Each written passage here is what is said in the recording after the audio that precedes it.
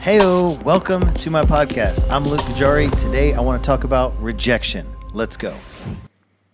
We were at Olive Garden a couple years ago, my wife and I. It's her favorite restaurant. I absolutely cannot stand the place. We'll get into that later. That's another talk for another episode. But we're at Olive Garden on a date because I'm a good husband like that, and I take my wife out to eat at places that I don't like. Isn't that awesome? Pat on the back. Okay, so we're on this date, and our server, it was in the Dallas area where we lived at the time, our server was an aspiring actor working at Olive Garden, and his dream was to be an actor. And I don't remember how we got on this topic, but we were asking about his life, and he started talking about the audition process. He's got some roommates. They're all trying to be actors, and eventually the dream to move to L.A. and all that. So he's trying to pursue this career, and he says there's this technique that they use to stay encouraged that his buddy showed him as they were going through the audition process, that they would take a grid and fill it out with 100 squares. So 10 across, 10 down, just 100 squares, and on this sheet of paper. And he would hang it up in his bathroom or in their common area. And every time they'd go to an audition and gets told no, he would mark an X in one of the squares. So start with a grid of 100 squares. Every time you go to an audition and get a no for a part, he marks an X in the middle of one of the squares. Well, every time you do that, you're mentally preparing yourself that it's going to take a lot of time to get a no. And actually, he said, and his friend started this technique, in one particular case, it took 78 no's before he got a yes for a part. He had to audition for 78 different parts, get told no, we're not interested 78 times before he got one role. And he said that was getting lucky. He said that was a blessing to get a role after only 78 auditions that ended in a no. Isn't that insane?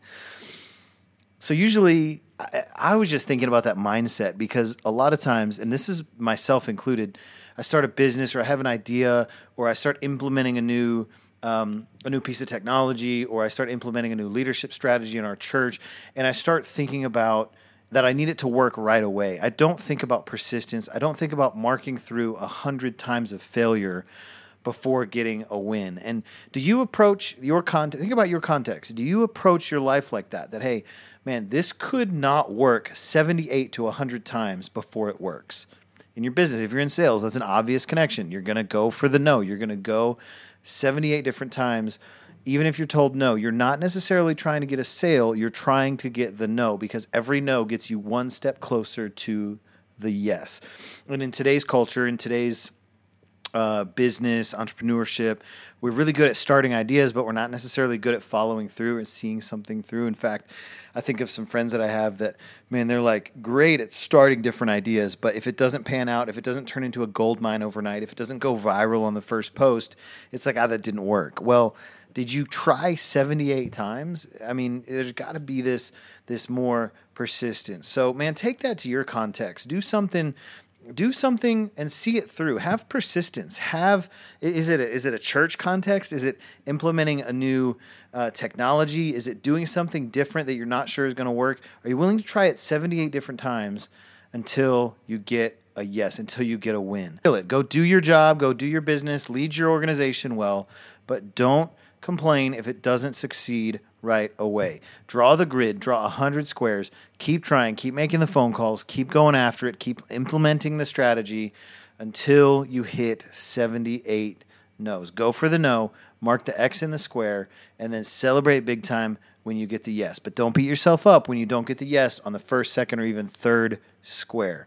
100 squares, 100 rejections, or 78. It just depends on the context. But, man, implement that in your life. And watch what happens when you apply a little persistence, a little bit of elbow grease, a little bit of try again, a little bit of being okay with the no, and watch what happens. Let me know. Continue the conversation. Hey, remember, more episodes like this one are found on my website, lukegajari.com. Just click the big podcast button at the top, and I look forward to hearing from you. Let's have a conversation. Let's talk about what you want to hear next. But in the meantime, thanks for listening to Heyo.